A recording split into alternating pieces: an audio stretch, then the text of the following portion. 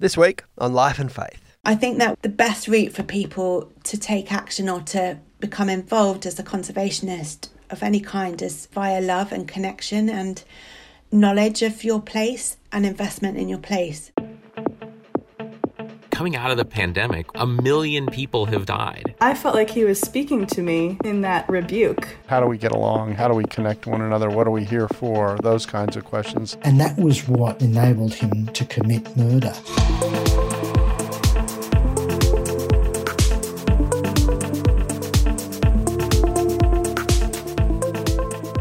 Welcome to Life and Faith from CPX. I'm Simon Smart.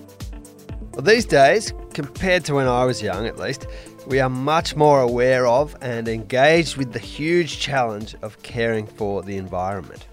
Climate issues, pollution, waste, plastics, and the way that modern life is designed in such a way that we seem to almost inevitably cause harm to the ecosystems and the natural environment around us is front of mind in a way that it once wasn't. But do you ever feel powerless in the face of these huge challenges and wonder whether we can ever work in harmony with the planet rather than against it? Today we'll talk with someone whose childhood was spent living in community with people who cared deeply for the physical creation and actually felt they could do something about these challenges. Jo Swinney is the author of several books, and we'll talk about her latest today.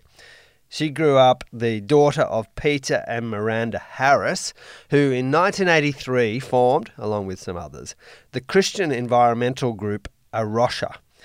Now, this was a time when the church was not known for its interest in creation care, and we'll ask Jo about that today.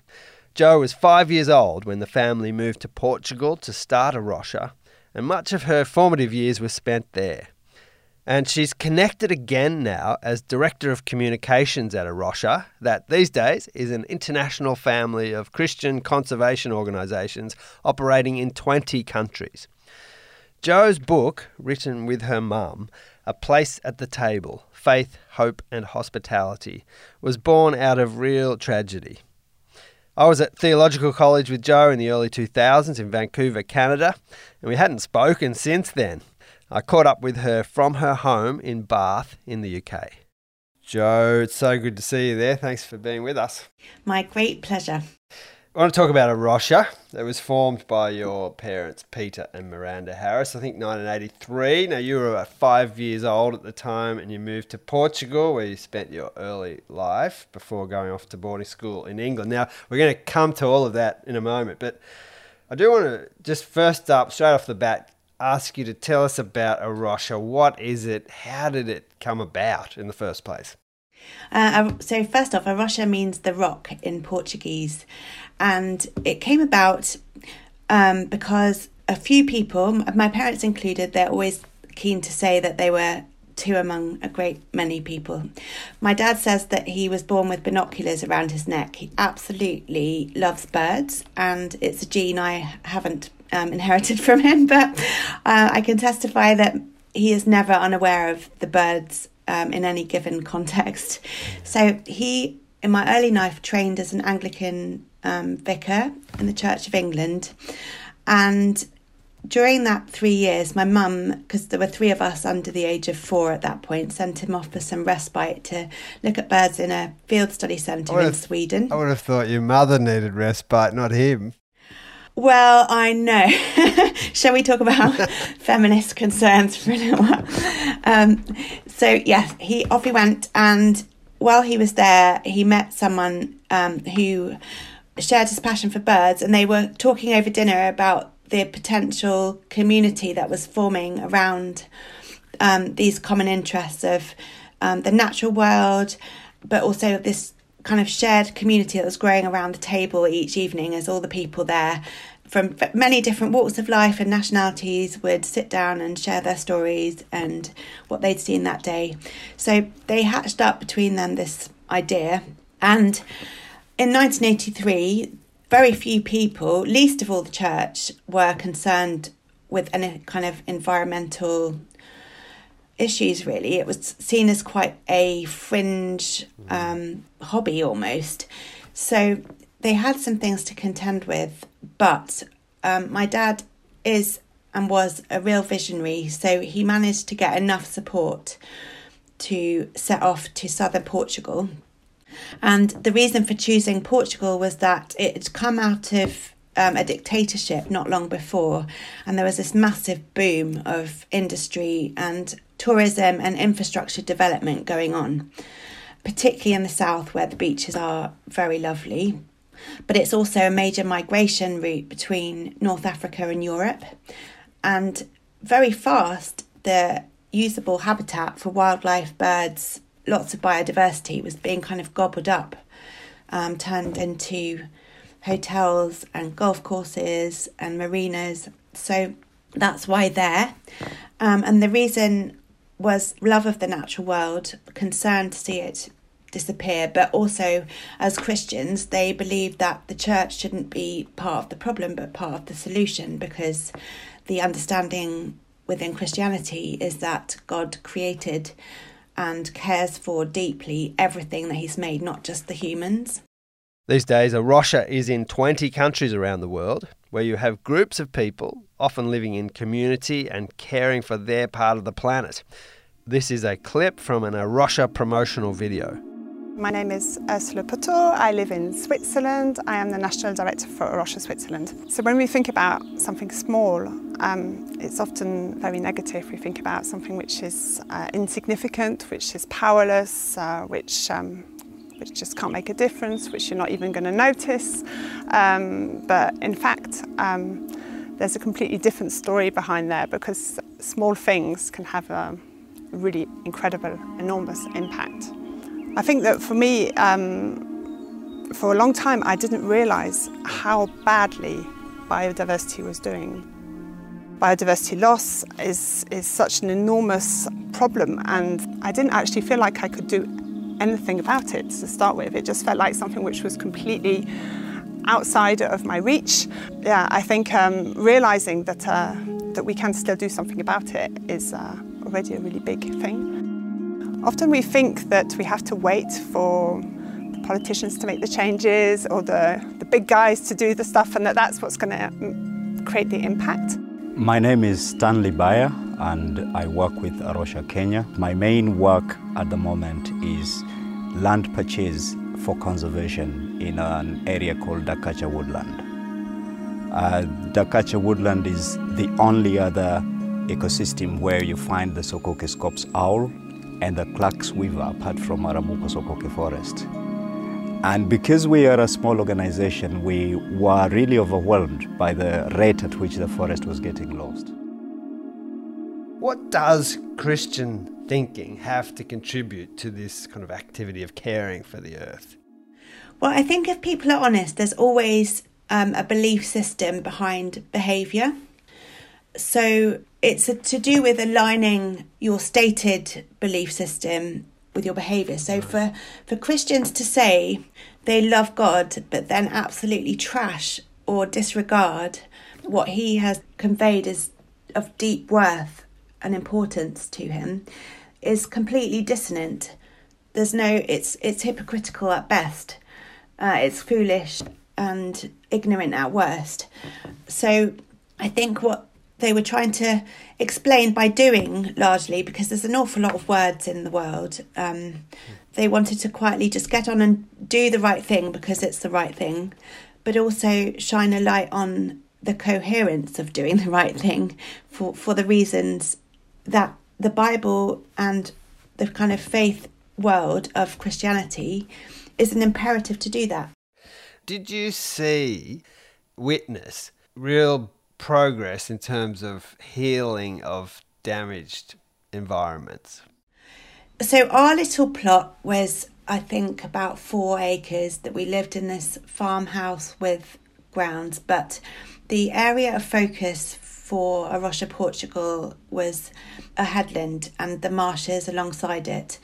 If you look now on Google Earth, it's extremely obvious that A Rocha has been there because it's flourishing. My dad had this obsession with planting indigenous seeds around the place, and we always used to mock him a bit because they were like his little babies, and every evening we'd have to go and check on each little one and water it and weed it, and many of these are now full-grown trees. Yeah. So you can actually see from space that this place has been cared for. I have to say it's an ongoing battle because it's prime real estate, and the interests of greed and money and a quick buck are there in human nature for everyone. And the people who took over and have been, there's Portuguese leadership there, and Marcial, who lived on the headland, has post-traumatic stress because of the constant threat of development, but sometimes really nasty personal threats of violence. There's ongoing political shenanigans. There's, for every bit of protection they gain, it's one step further, and it hasn't been destroyed yet, but it's an exhausting and continual battle to protect that headland. And as a child, I'm not a bird watcher, but I loved that place with every cell in me, and I still do.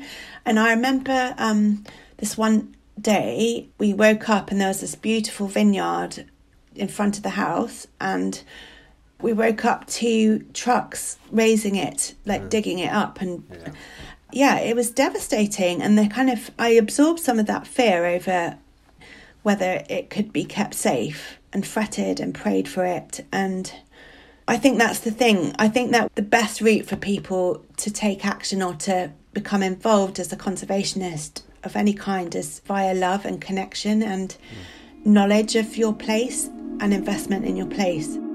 So the importance of the Alvor Estuary is that in a very small area, it has 18 different habitats, 3 of which of priority conservation importance. This is Marcial Felgueira from A Rocha, Portugal, where he has been working for over 20 years. Again, from a video explaining the work of A Rocha. It has over 500 species of vascular plants, over 300 species of birds, well over 600 species of moths, 75 butterflies. It's a tiny little piece of heaven in such a small area. So I was there in the estuary for 20 years, running the center. We saw people growing in maturity in their faith. We saw couples forming and now having children and all that. We saw students who were undergraduates and now they are professors at university and working with us and helping us to develop studies on all this. Back to Jo Swinney here. Now, one of the things I wanted to talk with her about is how the notion of caring for the environment seems so overwhelming and too big a problem for any of us as individuals to do much about. I asked Jo what she would say by way of encouragement to people feeling like that. I've recently discovered this biological concept of refugia, and I'll tell you the best example of it, but what it means is that once you stop actively harming an ecosystem, a small piece of the environment, there's enough surviving in a small area to re-propagate itself. It's incredibly resilient, the world. And so the example of it was Mount Vesuvius. The whole top section of the mountain was destroyed by the earthquake. And when it had all cooled down and been left long enough to be judged safe, this group of people went with the intention of renewing it, and there was enough surviving under little cracks and crevices that by the time they got there it was all fine again.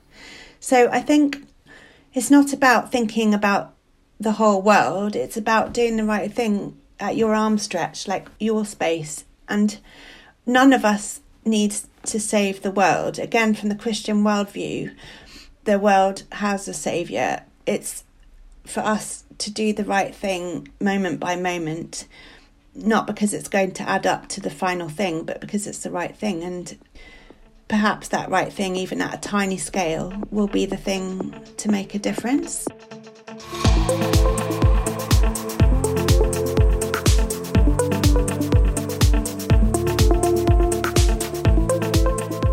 This is Life and Faith, and I'm speaking with Jo Swinney from the UK. Jo grew up in the A Rocha community in Portugal and other places. A Rocha is a Christian environmental group, and Jo had a fascinating upbringing with people from all over the world who were committed to caring for the planet. In this part of the interview, we shift a bit to a subject close to her heart, hospitality.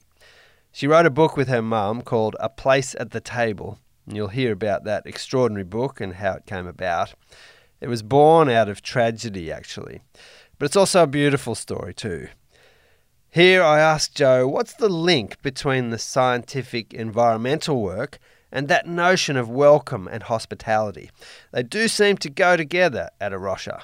The thinking behind it at the beginning, the conceptual kind of piece of that was that it's a lonely business to be in, so deeply invested in one species or one place, and to deal with the threat of damage to that thing, and that kind of quirky, in-depth passion for something that not many other people might share. So there was a sort of functional thing of giving it longevity, because people had fellowship in that, and the kind of Fellowship of the Ring kind of sense. It also partly came down to my mum's makeup and what she had to bring into the mix, because I have to use a past tense here. We haven't touched on the fact that she died, but she absolutely naturally mothered people and loved people through food, and was able to create an atmosphere. Like, never was there a meal table set without a candle kind of thing. So I think that entered the DNA via her, and it's continued on. So A Rocha's now in 20 countries. We've got established organisations. There's 80 standing waiting in some way, shape or form to come and join the family. So we have these 5 organising commitments, we call them. So that's Christian, conservation, community, cultural diversity and collaboration. So community, the hospitality community piece is right embedded. Well, let's I do want to talk about that and your mum, because the hospitality bit, because your latest book is written with your mum, A Place at the Table, but it's not written with your mum in the way that we might have expected. It's a book, as you write, born out of deep darkness and grief. Tell us about that. Well, in 2019, in October, my parents, along with the chief executive of A Rocha International, Chris Naylor, and his wife Susanna, they were in South Africa supporting that A Rocha South Africa, and they were on their way back to the airport to head home, and there was a road traffic accident, and Mum and Chris and Susanna were all killed.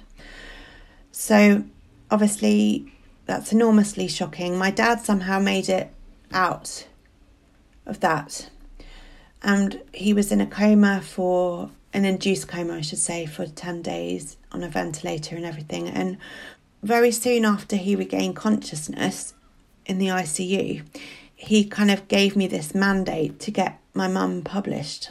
And things said at that kind of a time have a lot of weight, don't they? So I was feeling somewhat obligated. And as background, Mum had talked about writing a book endlessly for decades. And so I think he was just thinking, like, she can't finish that. And it felt like one of the big unfinished things. Well, maybe the only unfinished thing, because in many ways she went out in a blaze of glory, very resolved. So, and there was a lovely way. There's a lovely way that came about too. I guess it's worth telling us, because cleaning up the house gave you a big surprise. Yeah. So we were doing her study, sorting it all out, and then lo and behold, there's this binder labelled The Book, and there was her thoughts and her outline and a whole load of writing and notes, and I could then see what I had to work with. And around that organising of hers, she was an amazing archivist, and she handwrote everything, so bear in mind all of this is handwritten. Back in the early days, she used to send out these kind of prayer updates and letters, but the postal system in Portugal in the 80s was not reliable. So she'd go off to the paper shop and get a photocopy and then file the photocopy. So we had such a lot of material to work with, and I was just reading it through with the kind of organising themes of food and relationship and community. Probably could have made lots of different books out of what she wrote, but Oh, yeah. Yeah. Well, it's a beautiful book, and I think it must have been a very amazing experience for you to be grieving the loss of your mum and at the same time sitting alongside her, in a sense, as you wrote this book together. It certainly has that feel. Yeah, it was very strange because for a long time while I was at school and after, my relationship with her was mediated via these handwritten letters. So I did very much feel like I was sitting there with her. Dad gave me access to some of her journals as well. So there were things about her that I found out for the first time. There were times that I needed to stop and sort things out with her because I would feel like I can't carry on until I've had a fight with her almost, or asked her for forgiveness for something, or seen something for the first time from her perspective and not my own.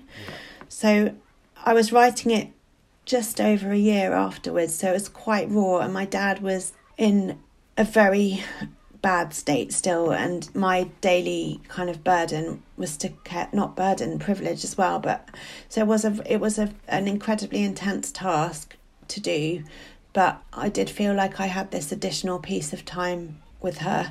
And it's funny because quite a few of people who love her haven't worked up the courage yet to read the book even, so it's kind of been validating to me. At points I was like, I don't know how to do this anymore. I had to do it in 3 months as well, so it was a very, very intense period, and I've just realised that it's not really surprising, I suppose, that I found it that hard. No. But one thing I discovered was she was very funny. I knew she was funny, but I found her very funny to read. And also she'd kind of underplayed how much of a force she was in getting this thing off the ground.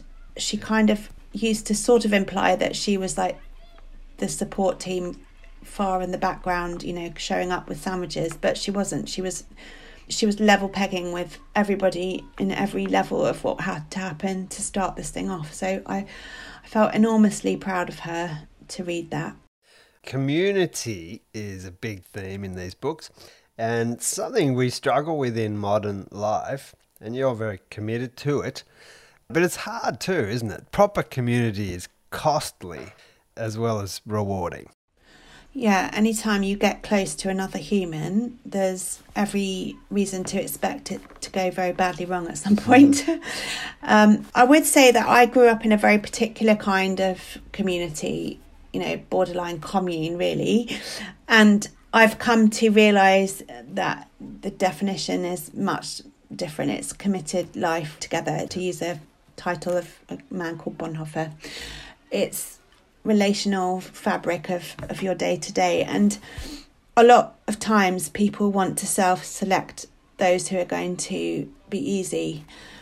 And as someone who is a Christian, I feel compelled to be less selective, to almost give more time to the difficult cases.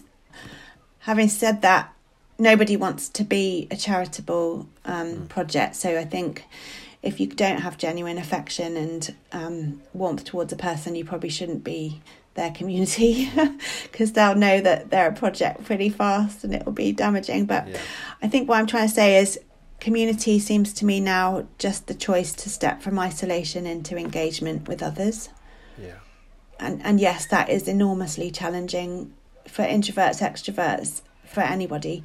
But worse is isolation, because humans are not designed for that, and loneliness causes all kinds of havoc, physically, mentally, emotionally. It takes more years off your life than smoking. So I don't think we have much choice but to try for connection. Both A Place at the Table and your book Home seem to be kind of inviting us to consider what it means to belong. I wondered if your interest in this subject partly comes from a sense of wanting home and not ever quite feeling it. Yes, I mean, I'm sure. But don't you think that's a universal human condition? I do. I just wanted you to tell me what it's like for you. A big part of my experience is moving a lot and having the people around me move even when I'm staying put. So people and places, that's the kind of building blocks of belonging. So I've had to wrestle through how much is within my gift to create belonging for myself, but also for other people. Yep. And at one point in my life, in my early 20s, I was in a bit of a nihilistic phase of thinking it's just not possible, and I'm going to kind of make a virtue of being rootless. And I was given a very strong challenge by a professor where I was studying at the time, just to consider plant life and how the function of roots in a plant. And it was a kind of an obvious metaphor, I suppose, but it hadn't occurred to me. Just as plants need roots, so people do. Like, you just can't dangle around in nothingness. And so I've tried, even when I know I can't. No, none of us can guarantee staying somewhere forever. And if we do, it won't stay the same. Even the geography of it might well change. But just moment by moment, this is where I am, this is where my life is, this is where my relationships are. This is the little piece of yard that I have to try and look after. And I will love it, even if it might be very hurtful later, because I might have to say goodbye to all of it.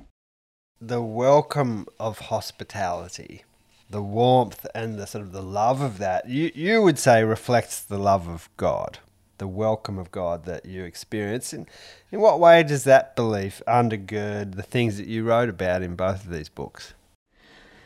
I think what I understand is that God gives us this unbelievable belonging, unconditional, really, conditional only on wanting that relationship with him.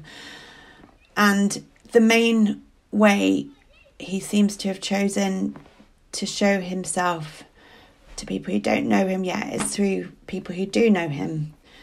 And so there's a kind of natural shaping of our characters and our lives around this interaction with the holiness and the character of God. But then there's more of a kind of deliberate ask of us to behave in ways that will introduce people to the nature of God. So from very tangible care of people, feeding them and caring for physical needs, underlying that really is giving people love. And it's amazing how many people don't expect that from life or from anyone other than their family who has to love them. And it does make an impact. You can see the kind of initial wondering what's behind it and what's the trick, or are they going to have to give in return. But over and over again in my life, I've seen that followed by this kind of settling in and soaking up of it, and an acknowledgement in themselves it's something that they've needed. And then sometimes that is then followed by a recognition that it's God whose love they're receiving and whose love they need the most. So that's the connection for me. One of the things you write about your mum was that as an act of hospitality, she was able to be vulnerable and open with people and honest about her struggles and her weaknesses. I wonder if you could touch on why that is such a hospitable act. Because it's the giving of yourself. It's allowing people access. It's like taking someone from your front door into your hallway, into the room you spend your time in. Yeah. It's that difference of welcome into a deeper place. And then that's often reciprocated. If people find out how messy you are, there's a shame lifted from how messy they are. And so then you have true connection. So I think that the fact that she was quite transparent in some ways caused a lot of people to then form relationships with her who maybe didn't come naturally to. One of the people who got in touch with us around the time of the funeral was the guy who sold coffee from a little van on one of the stations that she used to go from often.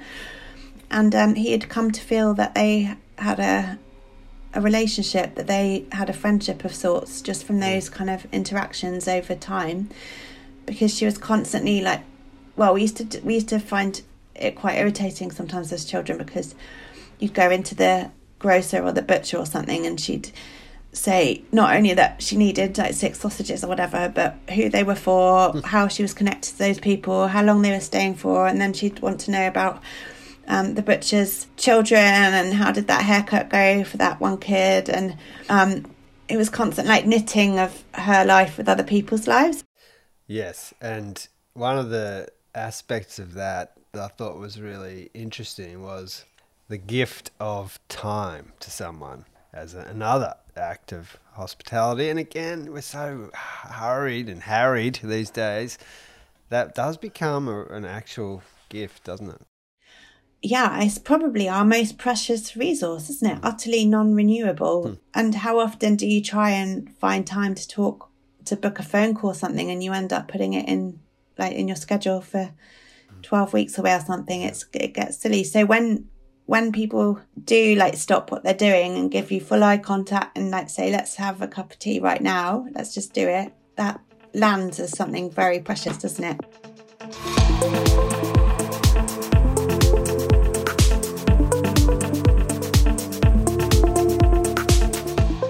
This has been Life and Faith with me, Simon Smart. Thanks so much for being with us.